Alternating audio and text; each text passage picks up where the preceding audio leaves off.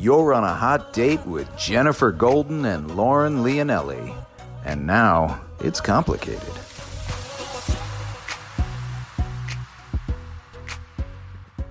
Hello, Master Daters. Welcome back for another episode of It's Complicated. The struggle is real when you're dating in the city. I'm Jen. And I'm not Jen.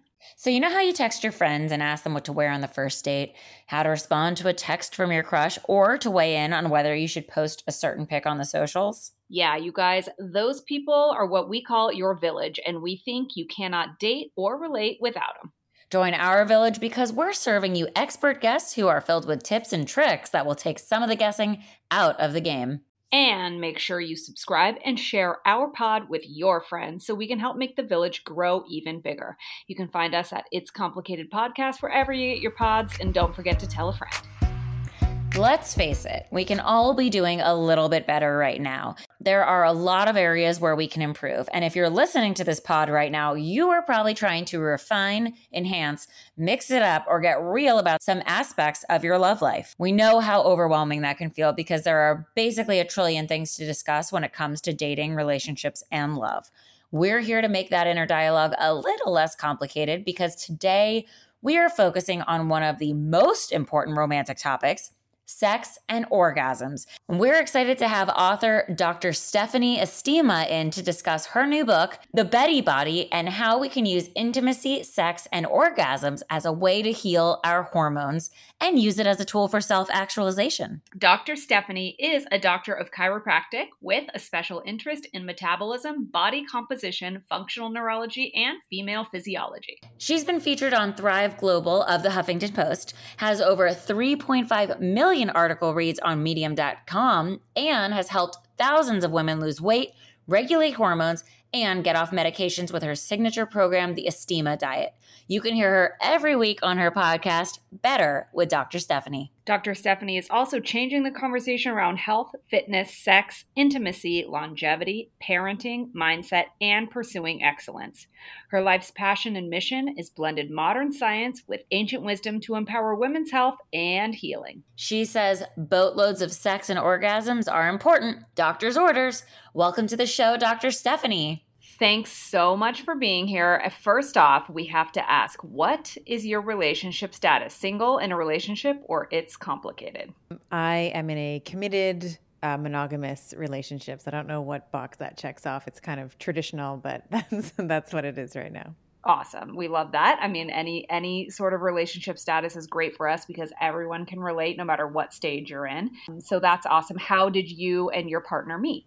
Oh, it's a great story, actually. So he actually originally was a patient of mine in my clinic when I had a brick and mortar practice, and I noticed very early on that like there was an attraction there, and just for the sake of doctor patient, keeping that, because obviously you can't have like a relationship with your patient if you're a doctor.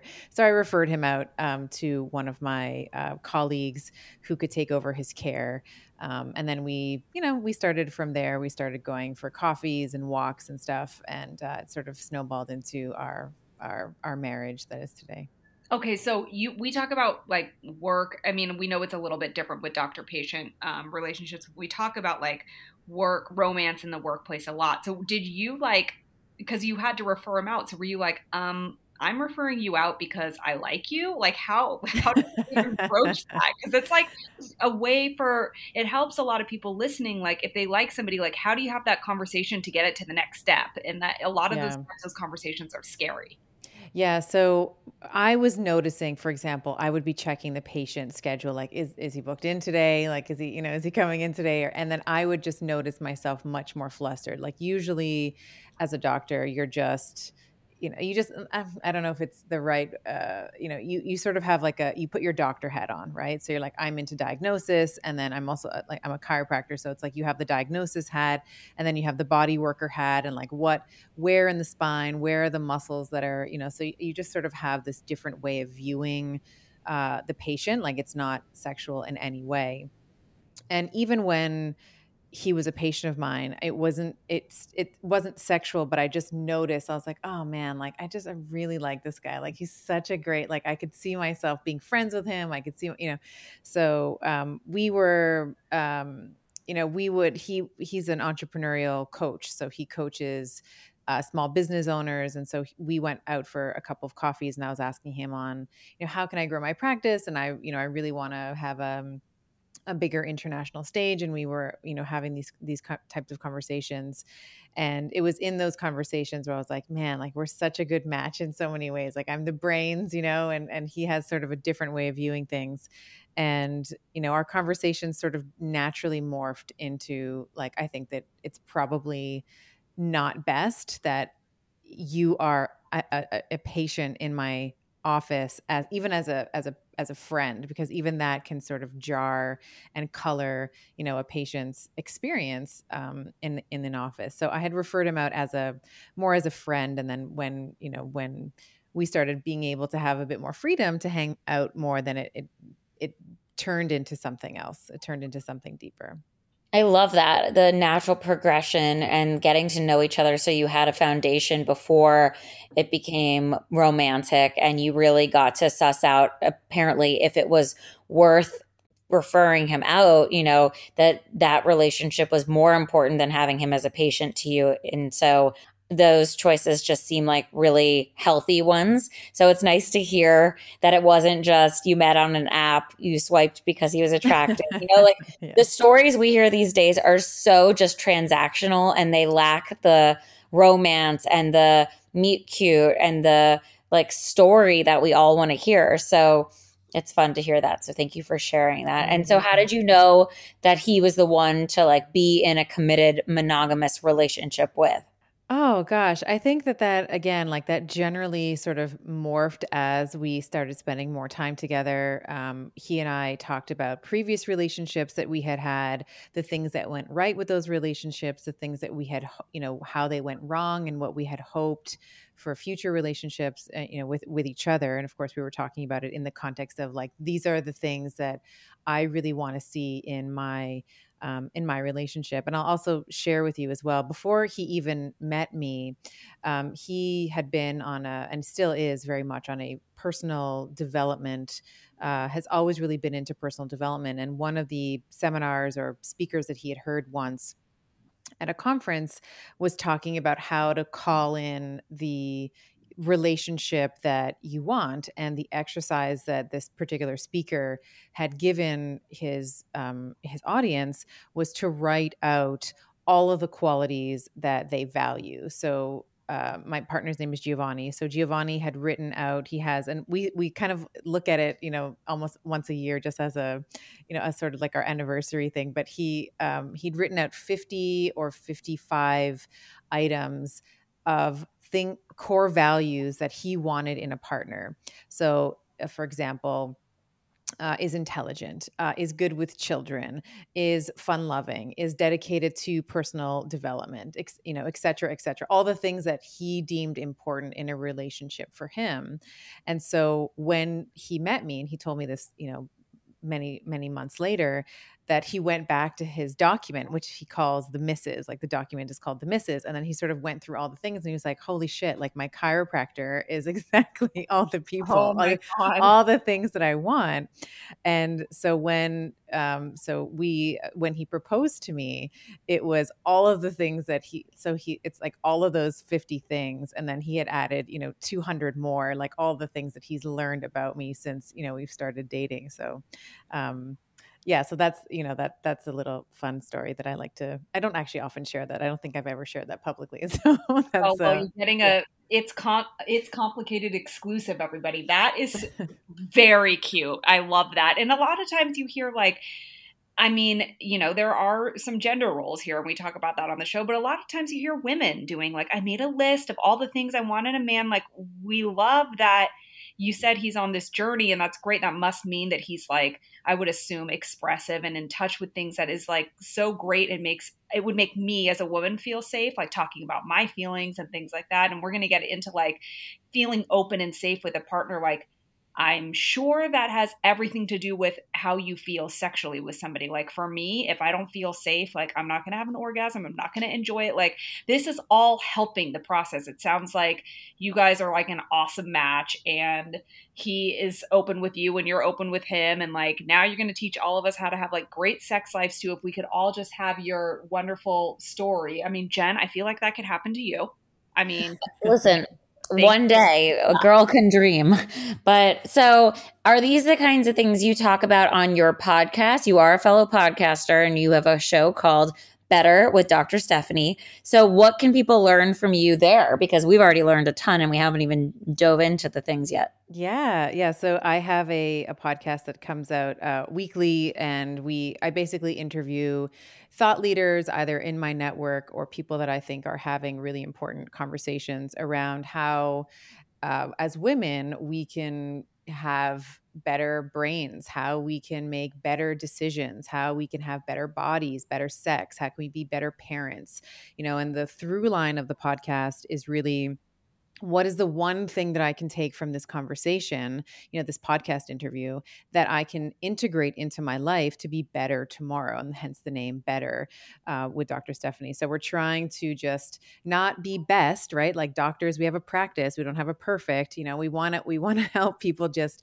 inch forward and be better, because I think this notion of perfectionism is this sort of patriarchal construct that I think really leaves most women feeling like depressed and hopeless and like a failure, and that they're not good enough. And in my book, which I know we're going to talk a little bit about today, like one of the things I want people to learn, whether it's from the podcast or from the book, is that you are a wondrous being of magic. Like it's, right now we are talking, our motor cortex is sending information down to the muscles in our face to be able to talk and pronounce all the words in our mouths, and linguistically the tongue is moving, and we have a posture and a heart rate and a postural tone and digestion. Like all of the things are happening, we're not thinking about it.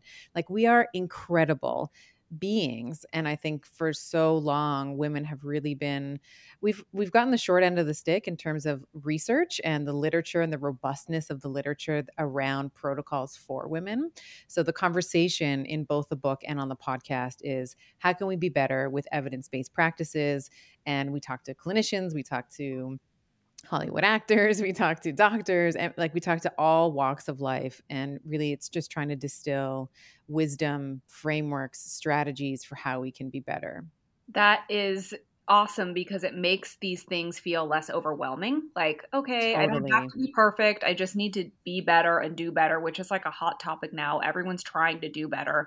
And so let's get into this book too, because there's so many great things that you touch on. So what is the Betty body, and like what inspired you to write this book? And like it's focused, I mean, there's a lot of focus on orgasms, right? So like what are the benefits there? Like all of that goodness. Awesome. Yeah. So the book is called The Betty Body, and my podcast is called Better. So if you sort of just pay attention for a little, like just, you'll very quickly notice the similarities between the two names.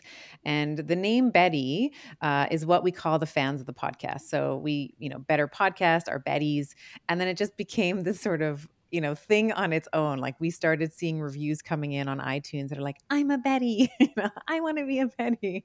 And so we looked it up in the Urban Dictionary. The definition, I'm paraphrasing it, I have it, written out in the book, but it's something like, Betty is a modern day triple threat. She's just as concerned. She's beautiful on the inside as she is on the outside. She's intelligent. She's loving. She's quirky. She's a lifelong learner. And that's the type of woman that I am. I feel like I'm quirky and I'm loving and I'm a lifelong learner. And that's, it's like your vibe attracts your tribe, right? Like the people that are going to be attracted to you also have some of those core values.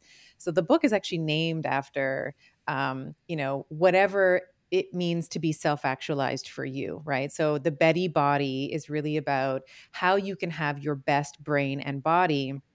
And it's size agnostic. Like it's not about being a size 2. It's not about, it's not about trying to fit into these constructs of what is, I'm using my hands here. I know it's audio, but like air quotes, beautiful, right?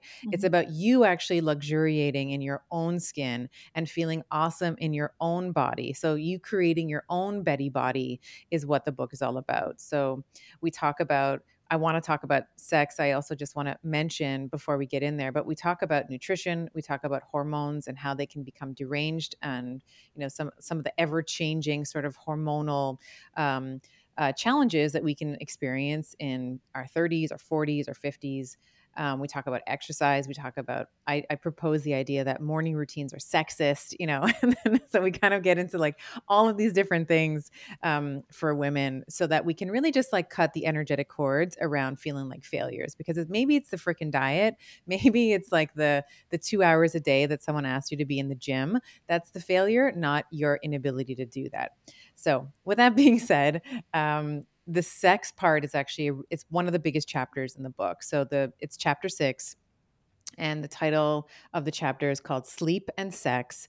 And I spend a lot of time really outlining and making an argument for why having regular sex and or regular orgasms are a means for better brain health, better health span, better hormones, and ultimately longevity, right? So when I say longevity, we're talking about how long you live, and health span is basically of those years that you live, how many of them are healthy, right? Like there's no point to living to 130 if you're miserable for the last 50 years of that, Yeah. right? So we want to be healthy for as long as we can.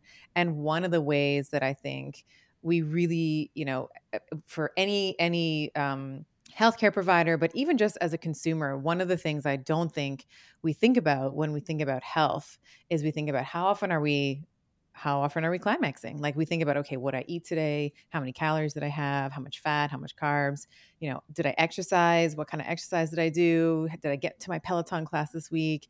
Did I do my meditation?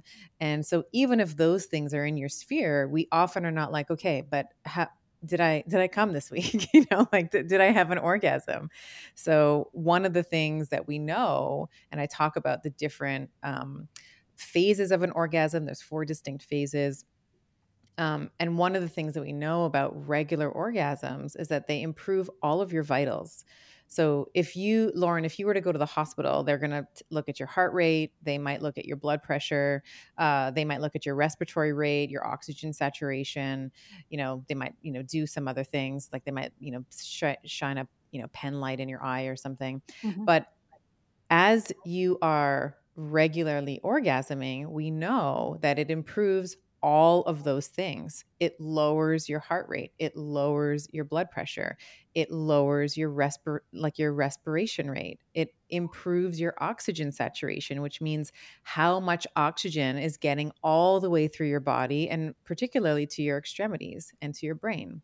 Oh. That's so fascinating that it does have so many benefits. I mean, it honestly just sounds like juicing, like all the benefits you can, like Well, celery you juice. could actually be juicing a little while it's happening. So You could. And so, okay. So, moving right along.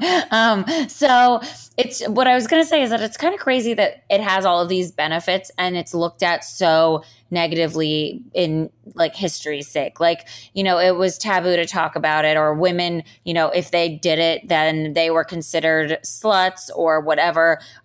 Promiscuity has a negative connotation. It's like, even when, it's sort of a gender role thing where like men are assumed to be players and they sow their oats and the whole thing, and it's assumed like emotionally that they're trying to fill a void potentially, or it's an ego thing.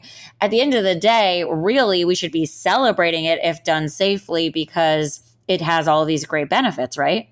Absolutely. And one of the things that I think as women, we have the power, our womb, whether or not you want to have children, like that's a separate topic, a separate podcast, but you are the ultimate creatrix. You are the ultimate creator. You have the capacity to create life. And if you have chosen for whatever reason not to have children, then you can use your womb to create and call in the things that you want. And the way that you do that is by having orgasms.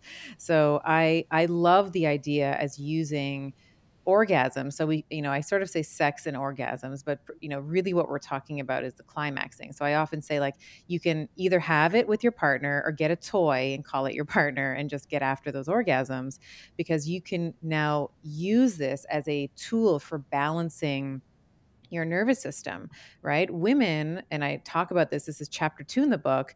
Chapter 2 is called Stressed Spelled Backwards is Desserts. And basically, what I'm talking about in this chapter is that women are subject to the way that, modern society is. We are stressed out, and not just stressed in the short term, but stressed over the long term. When we have heterosexual couples, it's typically the female who does primarily the caregiving. She'll take care if there's children in the mix. She'll be the primary caregiver. She does the majority of the unpaid work. So like the laundry and the cleaning and the stuff at the cooking and all of that. And even in same-sex couples, there was a consensus that I quoted in the book where in a same-sex couple, whoever identified as more feminine also bared the brunt of this unpaid labor. So we typically see, when we look at a male-female dyad, or masculine and feminine, we are typically seeing the woman take, or the female take, the brunt of this unpaid work. So she's always working, whether she's getting money or not, right? Mhm. And then she, if you are, if you're a woman and you've been pregnant, you've delivered, you've breastfed, and then you have, 18 years, let's call it, of sleeplessness that we call motherhood. Like, all of these things really do influence our physiology. So it's important, when we're thinking about this in the context of regular orgasms, to be able to balance out that sympathetic or that stressed out part of our nervous system, and our parasympathetic, which is our, it's commonly referred to as like rest, digest, stay, and play.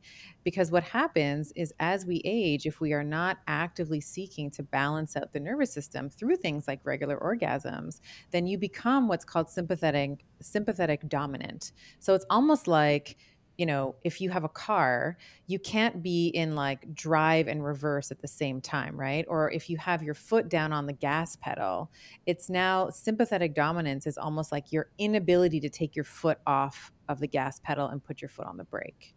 That sounds familiar because I'm a new mom. I have an 11-month-old, and you're like saying all these things, and I'm going, yeah, I am doing all the unpaid work. And could this be why I feel dizzy every day? Is something unbalanced? I'm seriously like, cannot figure it out. I'm like, is something wrong with my prescription? Maybe my hormones are unbalanced or something, or maybe because that is all, while you can try to regulate some things like you're saying with regular orgasms and how it regulates a lot of things in your body, like how do you go a little deeper and figure out if there's like a hormonal imbalance where you're trying to balance everything? Because could that be affecting some like physical symptoms? How do you even know that you're off on your hormones or that something's unbalanced? Because let's just say you're like trying to balance everything out. So you've got the orgasms happening, and then you're like trying to balance out like your food intake and your hormones. How do you know you're unbalanced in the hormone section to start? Such a good question. And I spent the first 5 chapters talking about this. So we talk about all the different permutations of hormonal imbalance. And as having an 11-month-old, I mean, this is a very particular,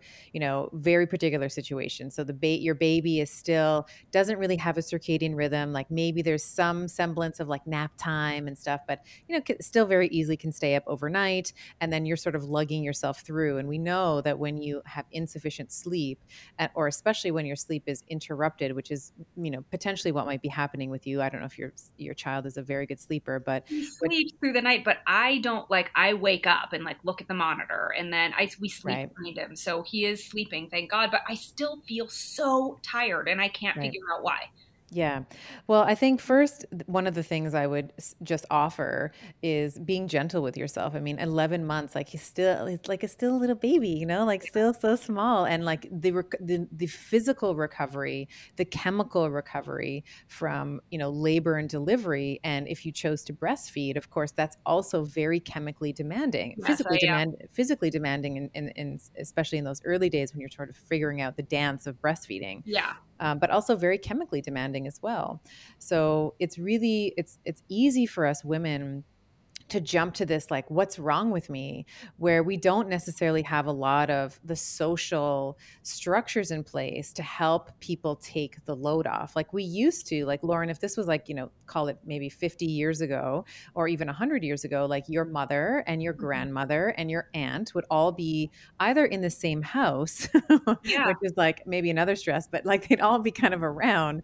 The aunt would be just down the street, and like you sort of communally raise the child. Yeah. It takes Whereas a village. it takes a village. Exactly. And that's where that saying comes from, is our children were often, mom would go and nip off, like, tuck off for a nap, and then grandma would do something, mom would do something, aunt would pitch in, and then there'd be other children around that they could, play with and stuff. So I think it's so hard for a modern woman. And we have this superwoman syndrome that we have to have it all figured out. And, if I were to see you on the street, and I say to you, "Hey, Lauren, how are you?" You might be like, I'm fine. Great. How are you? Right? Even though you're like, frick, my kid, like I'm bagged. Like, I don't know. Is my hormones, like, what's wrong? Like we don't have that society. Hopefully we don't have it yet, where we have that openness to be like, you know what? I'm really fucking struggling. Like, I'm really, like, I'm bagged. I don't know why. I need help. I feel alone. I don't know if I'm doing right by my child. Like we don't have that normative discourse that I think can Yeah. also make moms and women feel really isolated and alone. Yeah, why is there that expectation that they have to do it all, then have to take care of the child, but also potentially go back to work? And like, it's not feasible. Like, I mean, I complain and I'm tired on a normal day and I just have to take care of like me and my dog and maybe talk to some people on some dating apps. But like, I just can't imagine then tacking more onto it. Like, that has to wreak havoc on your body. Absolutely. Yeah. It can really, chronic stress, and I talk about this in the book, is the linchpin for most sources of hormonal derangement. It'll affect your menstrual cycle. If you are someone who understands what your menstrual cycle used to be, before and after children, you might even also notice a really big jump, because being pregnant and, child rearing and delivery, labor and delivery and all that will also really cause, it takes many years to kind of get that back. So hormones are something that I talk about in the book. We talk about a couple of different permutations. So we talk about high estrogen or estrogen dominance, low estrogen, which is another, beast, high testosterone and PCOS. We talk about low testosterone, low progesterone, chronic stress, and how all these can influence your menstrual cycle. And one of the things I really want women to understand is that your menstrual cycle is a vital sign. So in the same way that heart rate we were talking about before, and oxygen saturation and blood pressure, these are vital signs. So is your menstrual cycle if you are in your reproductive years. Dr. Stephanie, didn't they just recognize this recently, that Yes. as a vital sign? It wasn't before, but we had a Correct. doctor on our show in the past, and she had mentioned, Dr. Jolene Brighton had mentioned, that they just finally recognized the menstrual cycle as a vital sign. That's right. Jolene is a good friend of mine. Yes, so that's very true. So that was just recognized, and it's like, thanks, guys. Like, we've been around for we've been around just as long as the guys have been. And of course, getting back to orgasms, we also know that orgasms can also improve your experience if you're someone who gets a lot of PMS, like cramping and bloated, and even especially the day of your period. A lot of times, women will feel very crampy and lethargic and achy. Having orgasms immediately, in the days leading up to and the day of your period starting, can really help with those cramps. Like, it improves your pain tolerance. It improves the nociception, something called nociception in the brain. What about like flow? Because does that change? I would assume, like, throughout your lifetime, just as your body changes, your hormones changes. Like, does that change due to potentially orgasms? I'm just curious because mine has changed, and I'm like, what is it, a sign that I'm dying? Like, what is going on here? Yeah, you can actually tell a lot from your bleed week. So I'm assuming you're talking about your period. So when you're Yes. shedding the endometrial lining, there's actually a lot of clues that you can take in terms of the health and vitality of your menstrual cycle as a whole 28 or 29-day cycle. So the bleed week, there's a couple things that you can pay attention to. So one is how much cramping. Like some cramping is okay, right? You are contracting, like there is some contraction that's happening in the uterus to shed the endometrial lining. So some cramping is okay, but are you needing to, take pain medication, and are you out for the day? Like what is the gradient there, right? If I were to ask you between 1 and 10, what would 1 being the lowest, 10 being the worst, like where might you fall? And I'd probably want people to fall at about a 2 or a 3 on that 10, 1 to 10 scale. So that's one thing. You can look at the quality of your bleed, so how much blood. So typically, general guidelines are, even on your heavier days, that you shouldn't be changing your, whether it's your pad or your, cup, if you have like a menstrual cup or tampons or whatever, you shouldn't be changing more than 3 times, 3 to 4 times in like a 5-hour period. So if you are over 5 hours, like, switching out the pads and the cup needs to be emptied or the tampons need to be, like, that's indicative of potentially a heavier flow or a heavy flow, which is also, when you look back at sort of what's causing that, we could be looking at estrogen being the culprit there, or too much estrogen relative to progesterone. You can look at clotting. So some clotting, again, is normal. Typically, the visual that I like to give my ladies is, if you do have clotting in your flow, it should be about the size of a dime, and it should be like, maybe a couple of them, like 2 or 3, and that's it. If you have sort of quarter-sized or nickel-sized clotting, that's large. You can also look at the color of the blood. So typically in the beginning, you might see it to be much darker red, more of a burgundy color. And then over the course of the length of your cycle, the length of your bleed week rather, you'll see that it'll sort of get redder, and then it'll kind of go brown towards the end. And that's actually really normal. That's just oxidized. That's just old blood that's been oxidized. So there's a lot of things that you can extrapolate from your bleed week, and it will change. Your bleed week can change with age. Of course, it can change with different hormonal inputs to it. So pregnancy for sure. If you were breastfeeding for a long period of time and you're just kind of getting back to that menstrual cycle, you may find that it's a little bit kind of touch and go. We also see in our beautiful teenagers, our young women, there's like sort of a period between, 15, 16, 17, where her period will be like she may have many cycles where she's anovulatory, where she misses her period, which is usually the time where her and her mother are, potentially concerned, and they go to the doctor and she's put on the pill, even though this is actually a normal, it's just like when you learn a new skill, right? Like when you learn it to ride a bike, like you're not just a pro, you're not just doing tricks on your BMX. The same is true for menstruating, right? When you start menstruating, you're 13, 14, 15, or whatever age you start, you mess up a little bit, right? Yeah. So yeah, it's normal for a woman or a young girl to kind of look like PCOS-ish in that age. And then again, when she's perimenopausal, like 35 to 50, you can see a lot of changes. She's almost like a moving target, really, in that sort of decade prior to her stopping her period because of those fluctuating estrogen levels. So I guess the short answer is absolutely it changes with age. The other thing I'll also throw in is you may also see your cycle itself shorten, right? So when we start to see progesterone levels dropping, we may see that the luteal phase, which is the second phase of the cycle, which we talk about this in the Betty Body. So, if you're kind of getting overwhelmed, like what the hell is she talking about? Like pick up the book. I promise it's all written out there very clearly. But progesterone, if you have low progesterone, you can start seeing that luteal phase shorten. So instead of being 2 weeks, it can be like 9 days, right? 10 days, which is far too short. You need progesterone to bathe the brain. It has it's a potent anti-anxiety, hormone that helps us feel chill. It has all these positive benefits. So there's lots of different things that you can do naturally from a natural point of view to help ameliorate some of those presentations.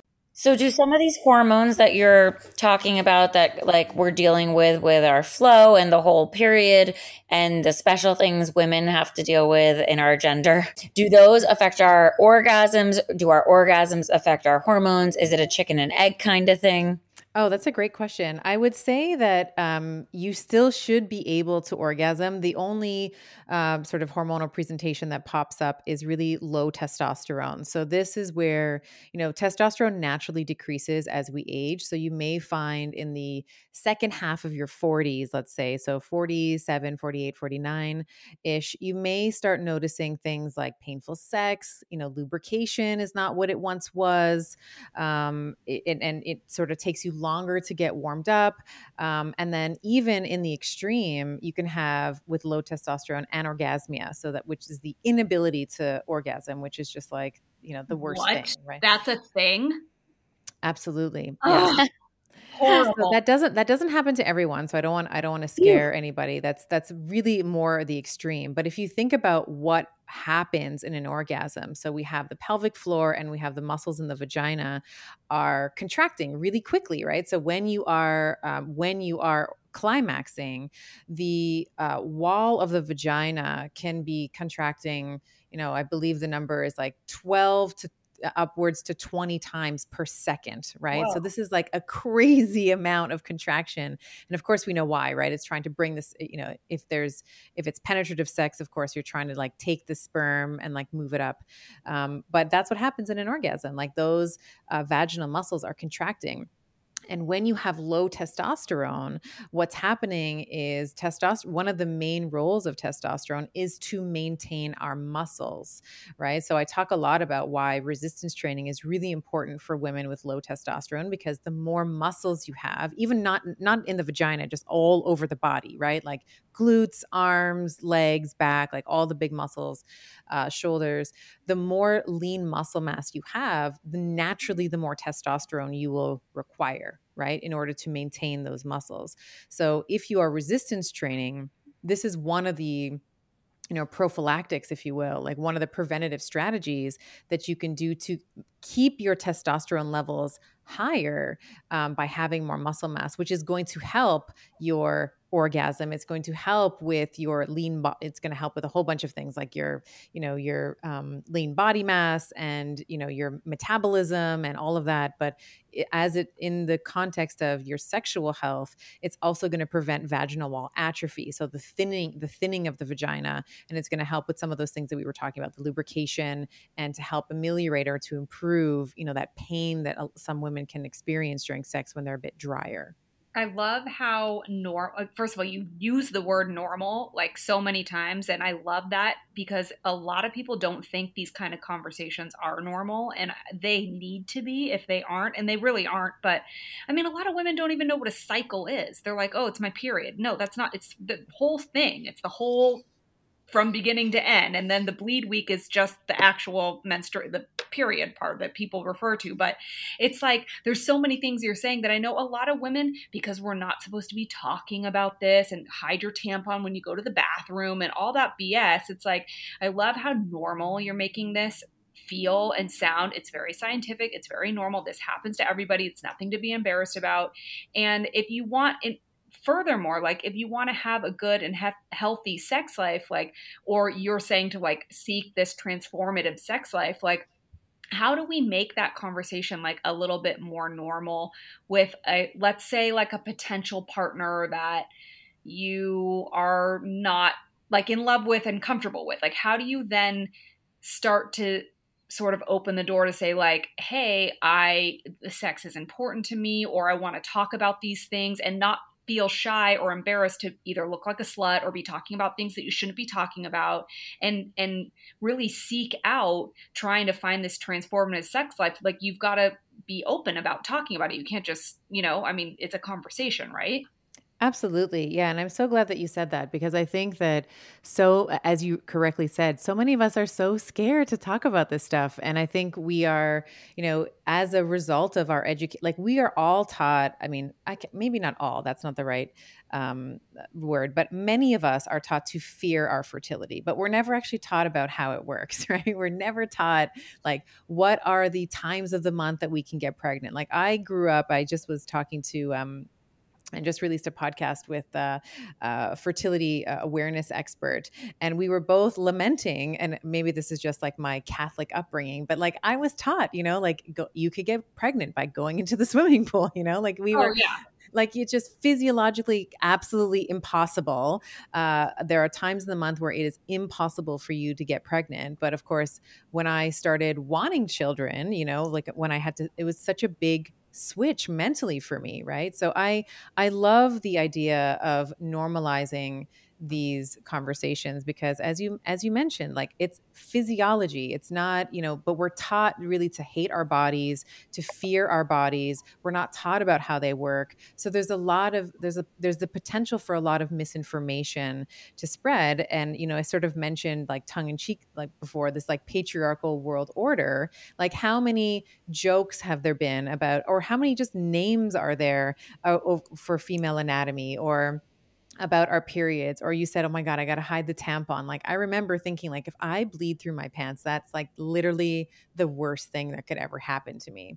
So I would just love to, if there's one person that listens to this conversation, is like, you know what, I want to talk about how having a great sex life is important to me. I think so many women, we are so concerned with nurturing and caring for other people that we forget about ourselves and we forget about our desires. So the first piece of advice that I would offer, if someone's like, yeah, I really want that like legendary love life, and I want the sex to get better with time and not just for us to end up like roommates, would be to actually identify the things in your life that you crave, like the desires that you have, sexual, health and fitness, and any other category you can think of, parenting, social life, emotional life, intellectual life. Think about your desires and write them down. We so often don't even make our own to-do list, right? It's like, I got to get the kids, I got to feed the dog. The dog has dog has his shots, I got to record the podcast, got to do all these things. And then by the end of the day, you're like, oh, I didn't eat the way I wanted to. I didn't move the way I wanted to. I didn't do the meditation that I know. It's not at this point, it's not necessarily about knowing what to do. It's about doing the things that we know are good for us. So I love the idea of saying, okay, like these are the private thoughts that I have at night. Like I dream about, and it can be like the little nebulous, like I would love to have my nails painted, like to have a manicure and pedicure every week. It can be as frivolous and, whatever as that. Or it can be like, I want to create generational wealth for my children, and for like future generations. And I also want to have like satisfying regular sex where there is safety in our relationship for me to feel like we can experiment and we can play. And I mean, I can't speak for all women. I can speak for myself. Like, I want to feel safe and protected in my relationship. If I feel safe, I feel free to express myself, and I feel free to say, hey, you know what I'd really like to play? Like, can we try this? Or can we role play? Or like this really turns me on, or whatever. And if you don't feel safe in your relationship because you haven't identified for yourself what it is that you want, expecting your partner to know is just like, it's like you might as well be speaking Chinese to him. Like, he's not a mind reader. You have to be able to express yourself and say, these are the things that I want, and have to create that and cultivate that relationship where there's safety to have these types of conversations. Speaking of safety, we think, strength in numbers. And obviously, we talked about a village and how you do need other people to talk with to normalize these things and sort of relate to each other on some of the things that happen to us, but we don't maybe know are normal. You have a community that you offer to your Betties, if you will. How can people join the community? What will they talk about and learn about there? And also remind everyone how they can find you on all of the different places, your book, your podcast. Let's just say everyone needs to be a friend of yours virtually. How can they do that? Sure. So the podcast is called Better with Dr. Stephanie. So if you're listening to It's Complicated on whatever app, you can listen to Better on the same app. So we're on iTunes and Spotify and Google, all the places. The book is called The Betty Body, a geeky goddess's guide to balanced hormones, intuitive eating, and transformative sex. You can find it on Amazon, across the world. Barnes and Noble in the States has it. If you're Canadian, Chapters Indigo has it as well. So you can find the book there, and we have it in Kindle version, hardcover, paperback. The Audible is coming out soon. And my community is called Hello Betty. So it's a worldwide group of Bettys. So whatever is important to you, that's what makes you a Betty. So we talk about what I feel are 4 really important pillars for female healing. So we talk about fuel. So we talk about nutrition. We talk about fitness, which is, of course, resistance training and different types of cardio. And I'm really big on rehab and flexibility and mobility. We talk about the female psyche. So I've mentioned a couple times the patriarchal world order. So how some of those wounds coming up as women growing up in a often sometimes toxic world can impact our psyche. We talk about setting boundaries. We talk about setting desires, like we were talking about, and then the divine feminine, which is something that I have become so fascinated with. So I'm a chiropractor. So I did a lot of my undergrad is in neuroscience and psychology. And then I went on to do chiropractic school. And then since chiropractic school, I can't tell, it's like hundreds of thousands of clinic hours and continuing education. And that is very much I'll call it masculine type of energy, right? It's like productive, getting the accolades, building the practice, getting the grades, all of that stuff. But that's really about doing. It's about being productive and having something to show for it. The feminine energy is something that and maybe this is just because I'm a recovering type A personality, but it's like it's this art of being. It's being still, it's being present, it's going out and like hugging a tree, or just listening to the birds. And it's about surrender. And that has been, and maybe it's just my own personal journey to self-actualization, but it's the marriage of the divine masculine, which is great. We want the production, we want the push, right? But it's also when can we press? When can we just relax? When can we surrender and slow down and check in with our bodies and not, just live in our brains? Wow, so many awesome places to gather so much helpful information that is just like chock full of just amazing tips, tricks, like ways to get to know yourself. This is great. So everybody make sure you join the Hello Betty community, follow the pod, get the book, and thank you again so much, Dr. Stephanie. It was really awesome to have you on. And don't forget to tune in next week to an episode of It's Complicated where we talk more dating and relationshipy stuff. And if you want to join our class of master daters, don't forget to follow us on social media at Complicated Show and It's Complicated wherever you get your pods. Rate, comment, and tell a friend. And you can follow me at Lauren Leonelli on all the social medias. And you can find me at Jennifer Golden. Love you long time. You're on a hot date with Jennifer Golden and Lauren Leonelli. And now it's complicated.